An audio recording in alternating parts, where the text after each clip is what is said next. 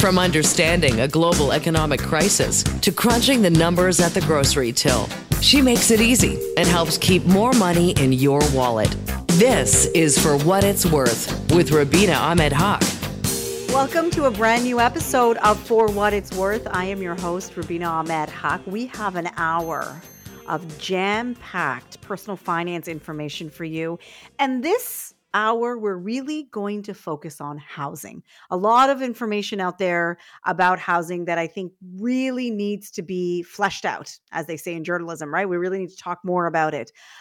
There is a new announcement from the federal government that they are going to be capping international student visas for the next 2 years. And they say this is to help with partly the housing crisis in Canada, but experts say, yeah, not so much. It's not going to make that big of an impact. And we have much bigger problems that need much bigger solutions than simply just not letting students into the country, students that bring in almost $22 billion of economic activity into this country. That's not the solution to stop our housing crisis that we have right now. Anyone who's out there looking for a new rental, shopping for a home knows that prices have gone up considerably in the last few years, and that in some cases you have to really manage your expectations as to what you can afford on your salary because things have changed so dramatically. As well, later in the program, we're going to be speaking to Craig Lord about the experience of first-time sellers. We talk so much about first-time home buyers, how they should save for their first home, how important it is to start saving early, how to make sure that you're buying a home that you're going to be in for the long term, right? So just to reiterate what I always say, my idea of what it means to buy a house that you can afford, those things have not changed in the last 15, 20 years that I've been covering personal finance. When it comes to buying a home, you should be able to put 20% down. You should be fairly confident that you'll be in that home for 10, at the minimum 5 years. And you should also make sure that no more than 30% of your gross income is going towards housing costs. Those are the three criteria that I think that you need to meet in order to really know that you can afford a home. But let's talk about the sellers for a second, because these are individuals who may be selling to either go into a bigger home or maybe downsize. And in the market that we're in right now, it is all up in the air. Will housing prices go up? Will interest rates remain the same? Will interest rates go down? All of these things are really impacting what sellers can and can't do right now. A lot of people waiting until the summer thinking prices are going to go up if interest rates are cut. Forecasters saying that could happen as early as June of this year. And if that did happen, absolutely prices would go up. But if you are selling to buy a home, a bigger home, you're also going to be buying in a more expensive market. So you've got to think about that too. We'll be speaking to Craig Lord. He is the author of Homeschool. It is a newsletter available right now on globalnews.ca. And this month, they're focusing on sellers, especially first-time sellers, and things that they should think about before they put their home on the market. Even little things that you may not actually take into consideration, which for me, two things that I learned from selling my first home. One is it's really annoying to live in a staged home. It's really annoying. Like you're living in a home that looks like something that's on one of those designer television shows, and you're trying to put the vase in the right area and the blanket perfectly across the corner of the bed. All of those things are not realistic when you have two young children, and when sellers, when buyers are coming over, you're trying to make it look like how the stager made it. And the second is the emotional part of it. There is definitely emotion tied to selling your home. You want to sell your home to a good person. You want to sell your home to someone who's going to take care of your home, even though it won't belong to you anymore. And it is unrealistic because it's a business transaction, and you should take emotion out of these situations because you're not going to be living there. I can understand buyers being emotional because they want to live in that home, but you're not living there. So why are you so emotional about it? But it happens. I know I felt a lot of emotion as to the person I was selling it to. Were they going to take care of it? Were they going to treat it in the way that it deserved to be treated? Some of the stories, those are two of the stories that we will be following, that we will be talking about later in the program. But before I let you go, Parliament resumed in Ottawa. They came back from their winter break, their 6-week winter break. And the number one issue that they talked about in the House of Commons this week is affordability, and housing affordability, of course, being one. But there was also a poll that was done for Global News by Ipsos that found that affordability is number one on Canadian minds right now. And in that, uh, the affordability piece, affording groceries is the number one issue. Second, inflation and interest rates. And then third is access to affordable housing. So these are the priorities that Canadians say that Parliament needs to focus on. These are the things that really are affecting Canadians' pocketbooks and impeding their ability to save for their future and to be more financially well. So we will be watching what they do in the House of Commons and what government is proposing when it comes to making life a little bit more affordable for everyday Canadians. We have the Senior Director of Canadian Economics from Desjardins up next to talk about the international student visa cap and what he says it's going to do to not just the economics of Canada, but also their social consequences it's going to have, not letting these students into the country for the next 2 years. I'm Rubina Ahmed-Haq. This is For What It's Worth.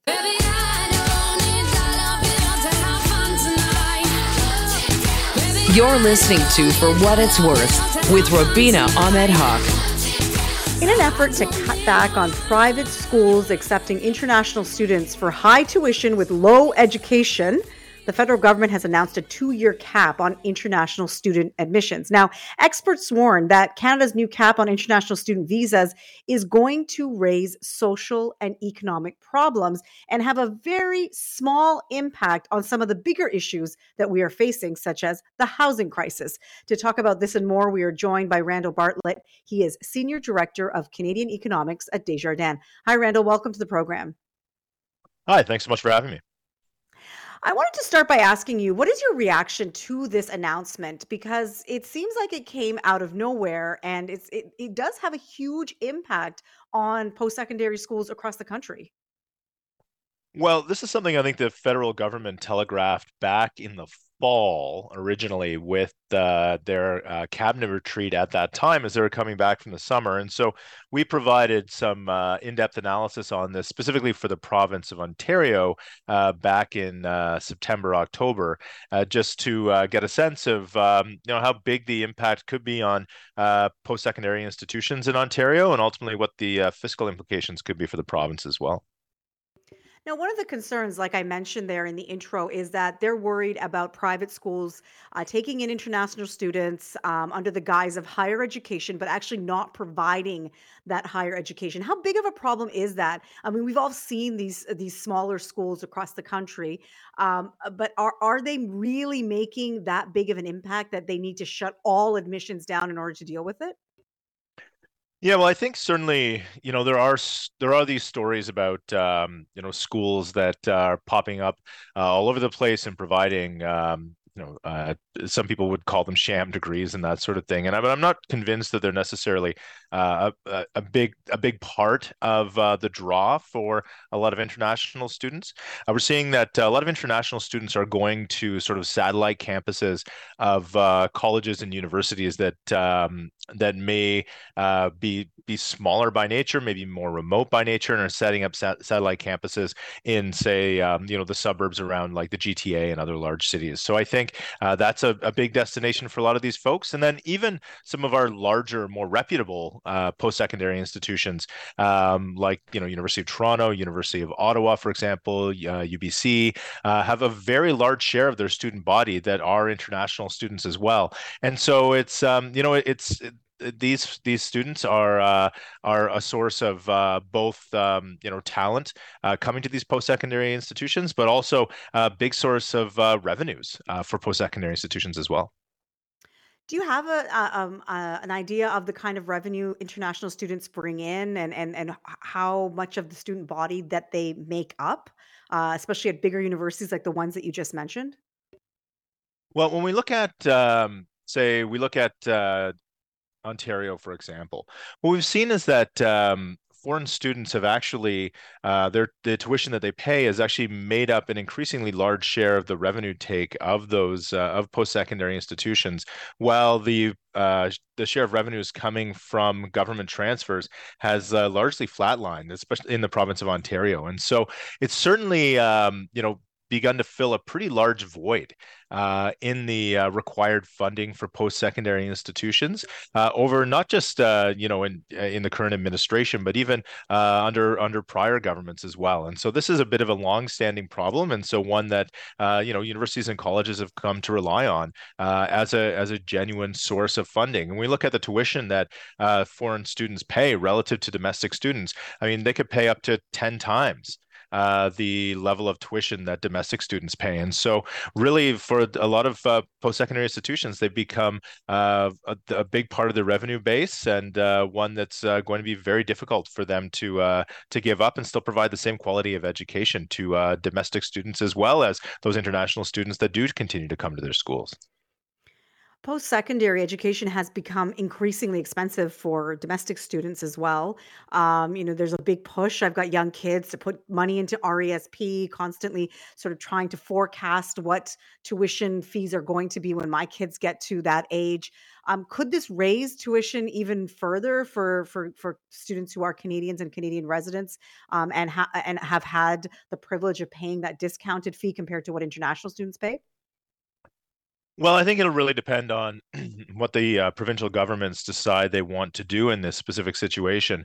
When we look at Ontario, we've had a tuition freeze in place since about 2018. It's obviously that hasn't been the case in other provinces, but that's something that the provincial governments will have to decide. Do they want to continue keeping domestic tuition where it is and then pay a subsidy to those post-secondary institutions out of other revenues, or require domestic students to start to pay more in tuition? We've seen that generally Canadian post-secondary institutions do have relatively affordable levels of tuition when you compare them to post-secondary institutions around the developed world. And so there's a big public and social benefit to having highly accessible post-secondary education to all people across the income spectrum. And so it certainly provides an enormous public good to have that more accessible. But I think there's a question of, okay, is it, are we subsidizing to the point where it's actually, eroding the integrity potentially, or the long-term financial viability of the post-secondary education system? We're speaking to Randall Bartlett. He is Senior Director of Canadian Economics at Desjardins. Randall, one of the issues that has come up is housing, and that this could, from the government's point of view, actually alleviate some stress on housing, because we've all heard stories in bigger cities like Vancouver and Toronto where it's almost impossible to rent an apartment for a reasonable amount of money. Is that the case? Could this cap on international student visas help alleviate some of the housing stress that we're feeling in this country? We don't think it's going to have a material impact on relieving housing stress in Canada, particularly in the near term. Young people who are coming here as international students who have study permits that have already been issued will be able to continue studying in Canada. This cap won't affect them. So it's really going to start to bite in the second half of this year. And so it likely won't have a material impact on rent increases until that point. But even then, we think it's going to be relatively modest. Because we'll still have a level of study permits that have been issued and that are open in the country, even if the level of new ones being issued is going to be cut by 35%. And so, while we might see rents increase by less over the next couple of years than they would otherwise, we don't think it's going to have a really substantive, meaningful impact on rent inflation. And when it comes to market housing, the impact is going to be even that much less. Now, according to the Office of Immigration, the Minister's office, Mark Miller's office, international education brings in $22 billion into Canada's economy. And I know that you have been quoted as saying that that is a real concern, that money will no longer be coming into Canada. Talk to me a little bit about the impact that has of losing that amount of economic impact. Yeah, so we did some analysis looking at what the impact of reducing the number of non-permanent residents coming into the country would be for the Canadian economy. And so that includes international students, but also temporary foreign workers and folks coming in under what's called the International Mobility Program.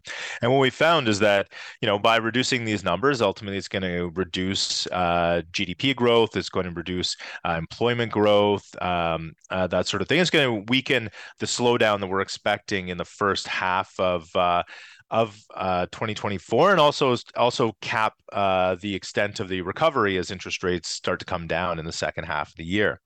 That said, it will, by taking some pressure off of the rental housing market, it'll mean inflation, rent inflation is going to be a little bit less than it might be otherwise, but because a lot of these non-permanent residents have been used to fill the record high level of job vacancies that we had coming out of the pandemic, we may see that the labor market won't cool by as much as it would have otherwise, and therefore wages will continue to increase at a higher pace than they would otherwise as well. And so there are going to be these offsets. So we're expecting to see weaker GDP growth and economic activity overall, slightly weaker.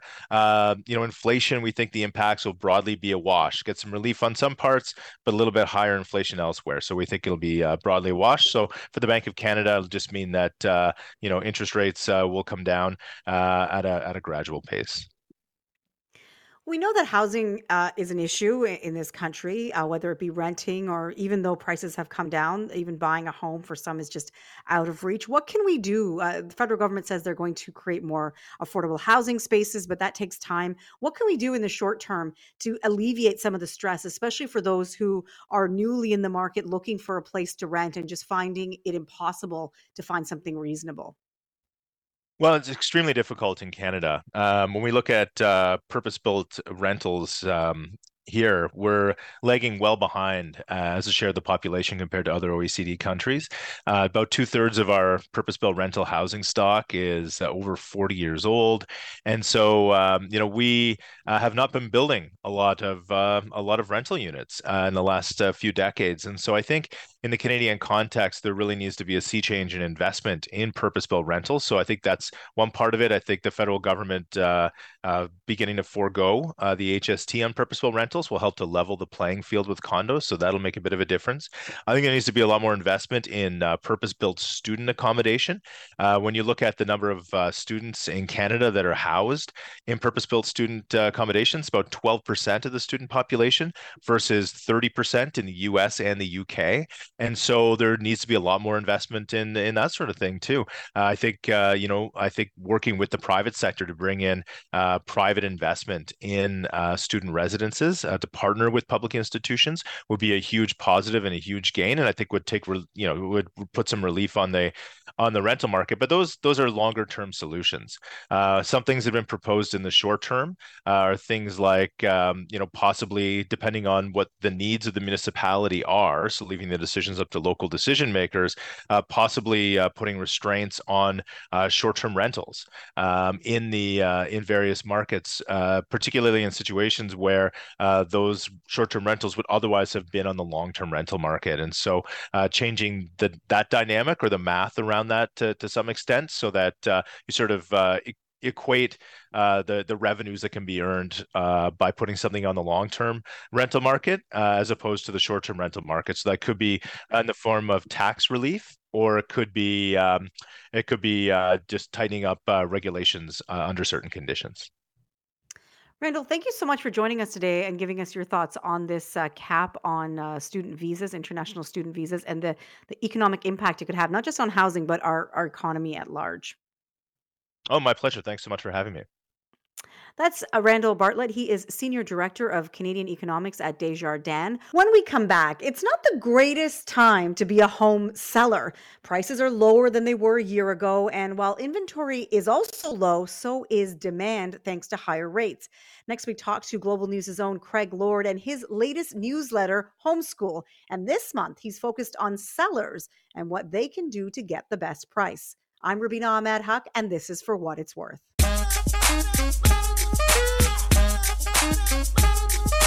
You're listening to For What It's Worth with Rubina Ahmed-Haq. not the greatest time to be a home seller. Prices are lower than they were a year ago. And while inventory is also low, so is demand thanks to higher rates. Taking all this into consideration, what should a seller know before they put their house on the market, especially if it's their first time? To talk about this and more, we are joined by Global News' own Craig Lord, and he is the author of Homeschool, a newsletter published on the globalnews.ca website. Hi, Craig. Welcome to the program. Hi, Rubina. Thank you for having me. So sellers right now in Canada face a slew of different challenges. Number one being there's just not that much demand. Also the time of year. Talk to me a little bit about what a first-time seller should think about before they put their home on the market. Yeah, that's a great question. The first one you really have to ask yourself before you list, before you reach out to your realtor, is now the right time to list? Now is an interesting time if you are trying to time the market. If you maybe are planning a move sometime in the next year, is the spring, which is typically the busiest season for the housing market, the right time for you? Well, here's a few things to consider. First of all, we've been watching it for years now. The Bank of Canada's benchmark interest rate is going to have a lot to say about how busy the spring is and the kinds of prices that we see on homes this year. So Bank of Canada has not come out and said that they are going to be cutting interest rates, but there are a fair number of forecasts out there expecting maybe the spring, more likely mid-year in the summer, that we could see some easing in that benchmark interest rate. So the relationship you probably need to think about as a seller is when borrowing costs go down, prices tend to rise afterwards. Buyers can get back into the market. They can maybe drive up those prices, afford a little bit more. So if you're selling your home, a lot of folks who are watching the market are saying later in 2024, they're going to expect more price appreciation, maybe things a little bit more balanced in the spring, as those who can afford to qualify for rates are getting back out there, but the sellers who maybe held off late last year because they were seeing slow activity, they weren't getting the bids they wanted in their home, maybe they took it off the market and are coming back in the spring. So more supply, more competition for you. Mm-hmm. So if you are trying to hit a certain price, keep in mind that timing. If you can wait, it might be better. And that is one of the difficulties that sellers are facing right now, that they've got a bit of a rear view where they're looking back to 2021 and saying, why can't I get that price, right? The same house on my street sold for 15, 20% more in some cases. And then they're getting these messages, like we just mentioned, that interest rates could go down in some forecasters saying as early as June. And that, of course, is going to put upward pressure on the housing market. But all of that aside, sort of, that's all the prediction stuff that you have to sort of just weigh your options. But there are practical things to think about when you're selling your home. And this is something that I really stressed out about, was the staging process and having to live in a staged home. Talk to me a little bit about, what sellers should expect when they've actually got their home on the market and it's in a state where it looks like one of those perfect, homes that you see on television. Yeah, exactly. I mean, that's the tricky thing. If you've never sold a home before, once you get your home staged and you get some photos taken and you post it on realtor.ca or wherever you're marketing your home, you really want to keep your home in that state as close as possible for however long it takes to sell. That also includes being available for showings, and that means getting out of your house. So if you have kids, brainstorming things that you can do on a regular basis to maybe be out of the house for multiple hours a day, a few times a week, that can be tricky if you don't maybe have family in town that you can go and stay with. As you are getting that staging process underway, think about how you use your home. I mentioned kids earlier. How can you set up your kids' toys perhaps to very quickly be tidied up and put away so that prospective buyers are not stepping on Legos as they try to tour your home. Not the best first impression you can possibly make if you are trying to attract a prospective buyer there. What used to stress me out so much, Craig, was that if my realtor called and said, oh, we have someone that wants to see the home, it doesn't happen that often. in the next hour, and my kids were all taking showers, so the home kind of has this sort of steamy, you want the home to feel sort of crisp when somebody comes in to look at it, but all the towels are everywhere and it's got this sort of steamy feel to it. And I'm thinking, how am I going to make this home feel just sort of airy and bright without the feeling like someone just took a shower, in the bathroom? And these are things that you don't really think about as a seller. One of the things that you mentioned as well is the price. So like trying to figure out, when to list the house, what price to list it at. How do you even come to the conclusion, if today is the day I want to list my home, how do you decide what is the best price to choose? How do you come to that conclusion? Yeah, so there are a few factors that go into that you want to keep in mind. The first and maybe the most obvious one is to look at the recent solds in your neighborhood. What did the house across the street go for? How long has it been since that sale? And what have the market dynamics kind of told you since that time? Are prices on the upswing, or should you try and maybe settle for roughly what your neighbor got? In terms of what is currently on the market, you have to realize that you are probably competing. If you've got a two-bed townhome, you're competing with a two-bed townhome down the road. So look at how long that home has been on the market and realize that if you put something up, and even if it's comparable, a home that's been on the market for 60 days might be due for a price drop soon. So be prepared that if your competition starts to lower prices, you won't have the sharpest price on the block anymore, and that might hurt your chances of getting really interested buyers into your home. Now, the other thing you want to think about is the improvements you can make, the money you can invest in your home in order to maybe raise what you could get for that sale price. Experts who I spoke to, realtors say, it depends on how long you've got to make that sale. You don't necessarily have to finish the basement, but some of the small things you can do to really improve your product in buyers' eyes. Fresh coat of paint never goes wrong. Change the light bulbs, the small things that you can fix to really brighten your home. You'd be surprised at the psychological impact that can have on prospective buyers, because you're really just trying to put them in a state of mind that when they're touring your house, they're imagining it could be their own. Yeah, I think most of us know, put away all the personal items, the photos and things like that. But painting a home, which is a pretty cheap and cheerful way, in some cases you can do it for less than a couple of $100. It can actually really raise the price that you would be offered for that same home. You talked a little bit about when you're pricing your home, that you do comparison, but then also thinking about how long the home on the street has been up for sale. What is some of the issues that sellers face if their home is on the market for, say, 60 days or more, because they listed too early or they listed too high? What are some of the concerns with that?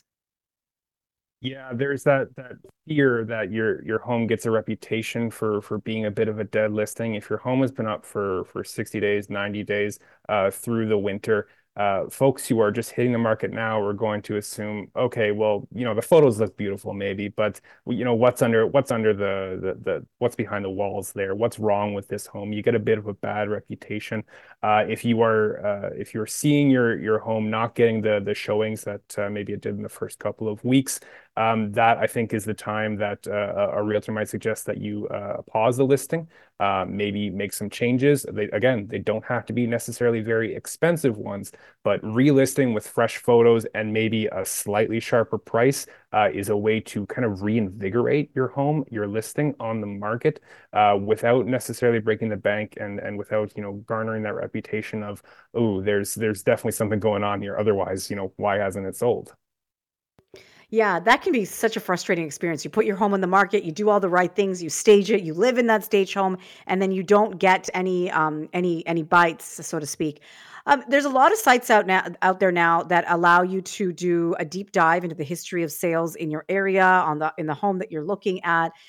Has this hurt or helped sellers when it comes to putting their home on the market? What's your impression? Has this been a good thing for the seller side? I mean, don't expect to pull a fast one on buyers at any point. An informed buyer is going to go through the history of a property. Realtors have always been able to pull that kind of transaction history. It's maybe a little bit easier for you to do your own research now as a buyer and really understand a home's history. But if you are trying to cover up a glaring issue and you're not ready with an answer, if the buyer's realtor comes to you and says, "Hey, why was this done?" or "What happened to, that glaring pit in the backyard that we can see in the photos from a couple sales ago?" Be prepared with those kinds of answers, and you're probably going to come out with a better deal because of it. You're not going to necessarily be able to pull a fast one on buyers these days because those tools are so available to buyers these days. So that's my advice. Maybe it's a boring one, but it's pretty hard to trick a buyer these days, I think. Yeah, on the housing market. We're speaking to Global News' Craig Lord. He is the author of Homeschool, and this month, the newsletter will focus on the experience of sellers, especially first-time sellers. You can read all about it on globalnews.ca. Craig, before we let you go, any advice for first-time sellers? It can be a really emotional experience. I think people don't realize that it's not just the buyers that get emotional, falling in love with the home and they want to buy it, but the selling process can also be very emotional. Sometimes you don't want to sell to a certain person because something about them just didn't make you feel happy, or you don't like the fact that all of a sudden this home is going to be owned by maybe not the people that you imagined living in that home. It's superficial and it doesn't have anything to do with business, but it can impact your decision. But anything about the emotional side of selling that people should be aware of? Yeah, I would say that's a seller's preference kind of question. If you have, built a family in a home, if you've lived there for a decade or so and are moving on to the next stage of your life, maybe that's just a financial transaction for you. And I would recommend you tell your realtor or whoever you're working with selling your home that you don't want to be involved with those kinds of decisions. Oftentimes, buyers might submit a little bit of a letter to you to tell you, who they are, who's buying your home. That might make you feel good. That might make you feel good about a transaction. You know where your home is going to, and that it's going to be the seed for potentially a new family. But if you are, selling a home is a financial transaction, and if you just want to look at it that way, that's a perfectly legitimate way to go into the transaction. Say, "Hey, I want to be as removed from this as I can," because maybe you are prone to making an emotional decision and deciding, "Hey, I don't want top dollar. I just want to know my home is going to good hands." And if that's your preference, I say go for it. But just be aware of your own attachments to your home as you are going into this process for the first time, and be aware of how emotional, it might be to say goodbye to somewhere where you've built quite an attachment over the years. And you also don't want your neighbors to have bad neighbors, right? You want someone to move in that your former neighbor is not going to say, "Well, I don't like these new people that have moved into this home. That you should have picked somebody better, someone more interesting." I think that also, for me, anyways, when I sold our first home, it really did mess with my sort of thinking about who we were going to sell our house to, because I wanted to make sure everybody was happy, including us with the sale price. Craig, thanks so much for joining us today and talking to us about this. I think this is something that we don't talk enough about, the experience that sellers have in Canada. My pleasure, Rubina. If you are selling anyone this year, I wish everyone the best and the most pleasant of experiences on our often crazy housing market. Yeah, that's Global News' own Craig Lord. He publishes the newsletter Homeschool. This month, they're talking about sellers, the experience, especially of first-time sellers. And, one of the things, because we did a bit of renovation in our home, I was very unnecessarily interested in knowing if they were going to keep the renovations the way they were, which was none of my business. Right? They can go and they can paint the house purple. It doesn't matter. But I had this weird attachment. I wanted to make sure that the home stayed the way that I had left it to them, as if I had any right to say that. So these are things that I think that we don't actually realize as sellers, that we are going to go through this emotional roller coaster of who we are selling our precious home to. When we come back, last week, we talked about downsizing. So still on this housing trend for this program. I actually had a chance to speak to one of our listeners who recently downsized her home, and she gave me some really great tips that I want to share with you about what you should do if you're downsizing your home from that, what they call legacy home, into your smaller home when you retire. I'm Rubina Ahmed-Haq, and this is For What It's Worth. From understanding a global economic crisis to crunching the numbers at the grocery till, you're listening to For What It's Worth with Rubina Ahmed-Haq. Last week, we had a really fantastic guest on. She owns a downsizing company in Calgary. Her name's Cindy Beaudet. And her company, basically, once you get in touch with them for a fee, comes in and helps you basically move out of your big home into your smaller home, which is a huge task. And from that, I was able to actually get in touch with individuals who have done this recently. There's someone who's moved from my town. I live in Oakville, Ontario, and she's moved to a smaller town about 30, 40 minutes away. And she got in touch with me to talk about her experience and some of the things that she has gone through, because she just did this in July. It's not something that she did years ago. She just did this in July. And some of the things that she said that she found were a bit unexpected.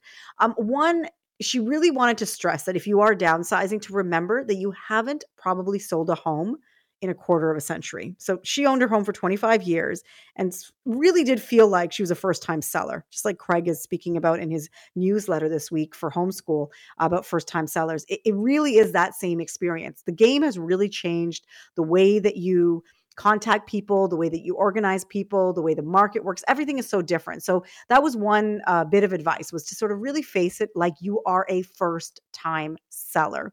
The second one was she didn't realize how enormous of a task it was to declutter and downsize your home. So, we all know we have a lot of stuff, especially, I live in what I would call is going to be my family home. I'm raising my kids in this home. And when I sell it, I think it is going to be a huge task. But what she was saying is that we don't actually understand how big of a task that is. We think it's going to take maybe a few weeks or, maybe a month or so, but it actually takes years to start the process of downsizing your home. And so she said that because her and her husband had been talking about downsizing for close to a decade, so not that they wanted to downsize a decade ago, but they knew that at this point they wanted to move into a smaller home when their kids were adults, that she always had that in her mind. And her best advice was, don't hang on to stuff that has no value, that is just hanging around your basement, hanging around your garage, and that it's never really going to serve you any purpose. Just get rid of it, because it's just going to pile on and on and on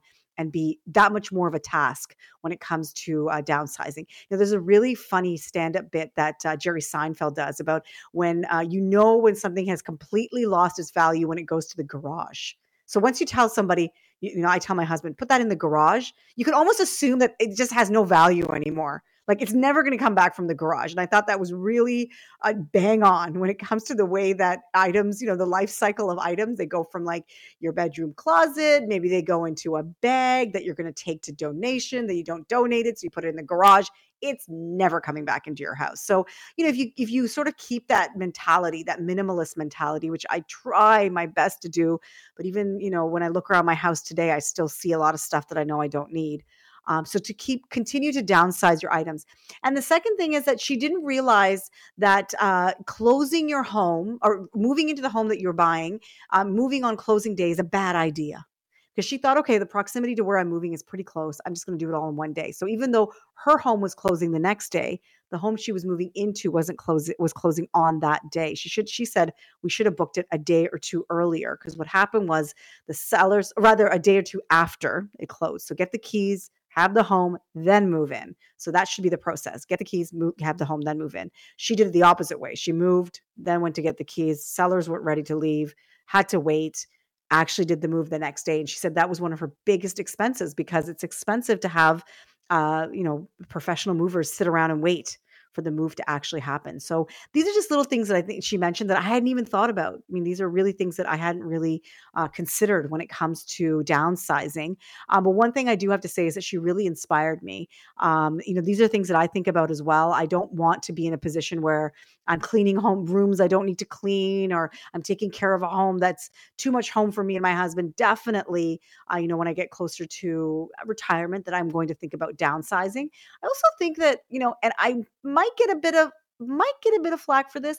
I think it's kind of selfish for older couples to live in these big detached homes when we have a housing crisis in this country. Like, you could easily live in a smaller place and that home could then be given to a family that needs it, that's desperately trying to find a home. So I think there's a little bit of, social, there's a social aspect to it too that we don't think about. There's some families in my neighborhood. Some of them are living in a big house by themselves. Some of them it's just two couples, like just a couple, sorry, just two people. And I think to myself, wouldn't it make sense if you sold this home and let a family move in? Because it really would be something that I think that they would appreciate. So from that perspective as well, I think it's just selfish, to be honest, to live in a big, huge home when there is a housing crisis in this country, when you could easily live in a smaller home and probably a more luxurious home, right? Because you would have the same amount of money, but you'd be living in a smaller place. So you could probably have a more luxurious lifestyle, go on better holidays, buy better things if that's what you desire. So think of it that way as well too. Think of it selfishly. You can get more out of life if you downsize. I think definitely that is going to be the way that I go. I want to thank you so much for listening today. I hope you got something out of it. It was very housing heavy, but I think that it's really important to keep our eye on the housing market. It's going to be the big story of 2024. Not just when it comes to renewal of mortgages, but housing prices, interest rates is all going to be focused on housing. And I think more so than even the last couple of years, because we are in such a vulnerable position right now with the way interest rates have gone, and we don't know what's happening. A lot of people are on the fence of when and how much to sell. And this is the year I think that a lot of those decisions are going to really make the news. So maybe some people selling when they don't want to, maybe some people having to move because they can't afford their mortgage. A lot of that I think is going to be a part of our stories that we'll be telling in 2024. Thank you so much for listening. We'll be back here same time, same place. I'm Rubina Ahmed-Haq. This is For What It's Worth.